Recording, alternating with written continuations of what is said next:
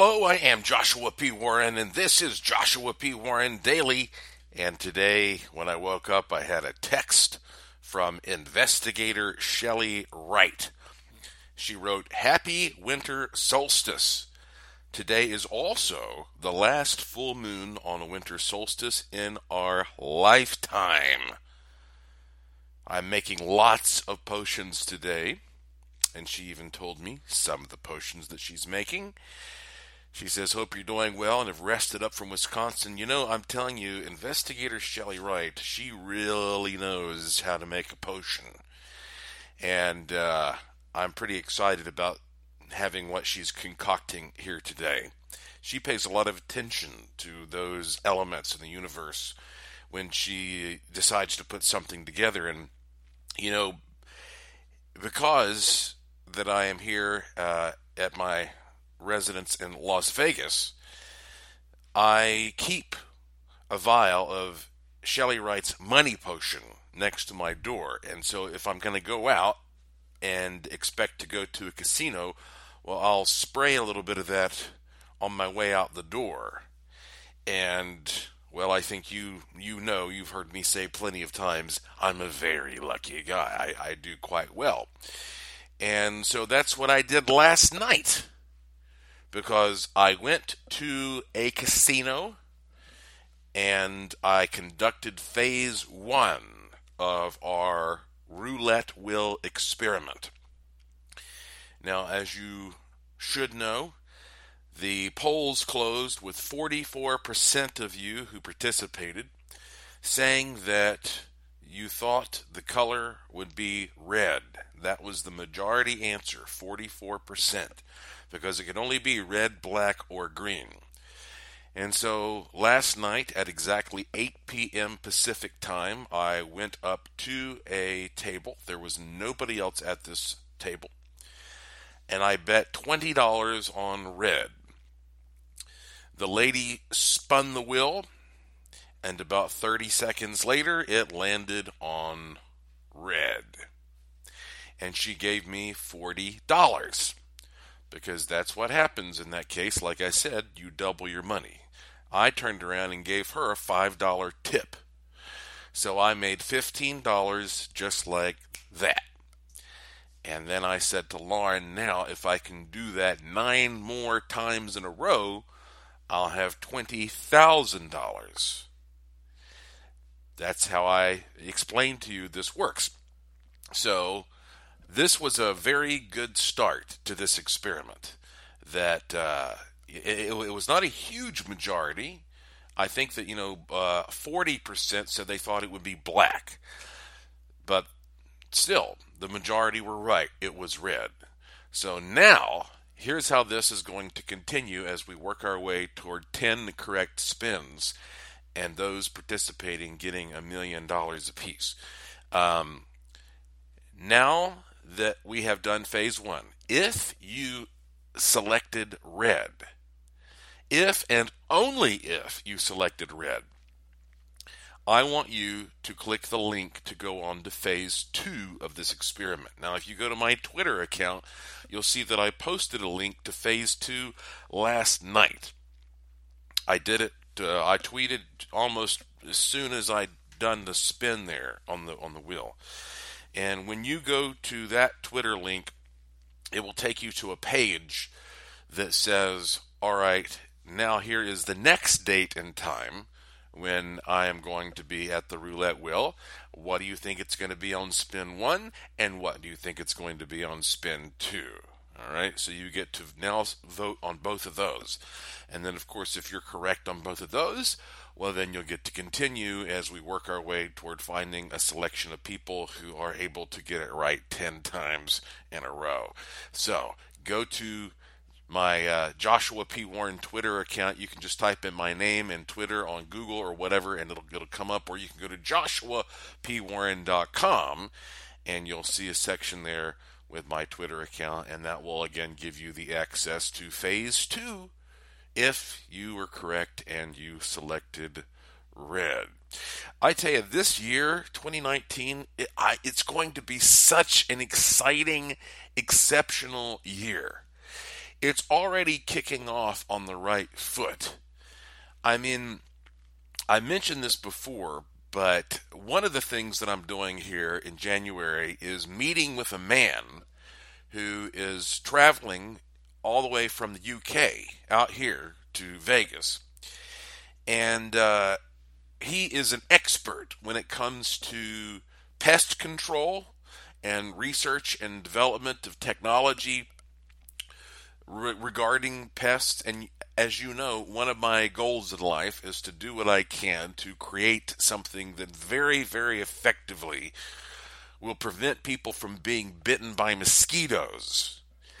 And I am very delighted to let you know that I have been working with Ronald Heath, the inventor of the DT meter, the differential time rate meter that I used earlier this year to find this anomaly north of Las Vegas, this time anomaly. I've been working with him to produce a piece of technology that I'm going to be demonstrating for this gentleman who's coming from the UK to give him an idea of how I think we should pursue this problem.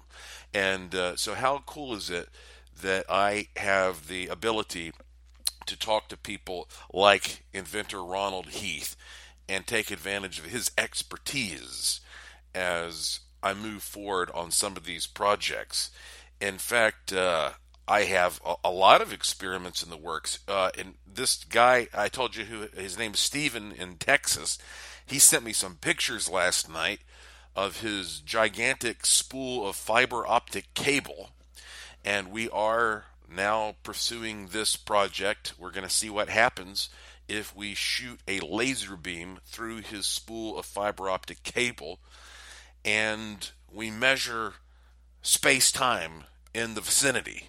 You know, what's going to happen there? Is it going to warp space-time? Is this going to be the first civilian time machine circuit? If so, well, guess what? You'll be one of the first people to hear about it through this podcast. I also signed a contract with Tom Vrillock to work with him on a really exciting project in the new year. Again, stuff that is in the works, but not quite ready to talk about it. But let me tell you, you're going to be excited when you hear about what I'm up to here. And of course, that's not a big surprise because we had a great meeting there in Milwaukee. And of course, I am working on the new production. I shot a lot of great footage up there, and so it's going to take me a while to go through all of it and put it together. But that will be coming up very soon. We're only 4 days out from Christmas now. And so I just want to let you know that tomorrow I'm going to, I think, I'm going to read you a story. And it's kind of an unsettling Christmas story. I don't think you would call it a happy ending kind of a story, but that's okay. I think you can handle it. It's a story from one of my books. Years ago, I wrote a book called Pet Ghost: Animal Encounters from Beyond the Grave. And there's a story in there about a pig. I think it's called The Pork of Christmas Past. And it's just one of those things that, I don't know, it's kind of become a tradition for me to reread this story around this time of year every year. And again, it's a weird one. I would not call it a feel-good story. Let's put it that way. But it is an interesting tale about animals and Christmas and the spirit realm. So I think what I'll do this weekend is read to you The Pork of Christmas Past. I don't know, maybe I'll take a day off or something like that, but on Saturday or Sunday I'll probably read it to you. And then, of course, as you know, there's no way I'm going to let Christmas roll around this year without spending some time talking about the Krampus. He's He's my favorite. I guess it appeals to that wicked side. The Krampus, he's just such a scary monster. The anti Santa Claus character. And I think Krampus may be real because Krampus may be a tulpa, just like Santa Claus is a tulpa. So these are all things that I'm going to be getting into soon.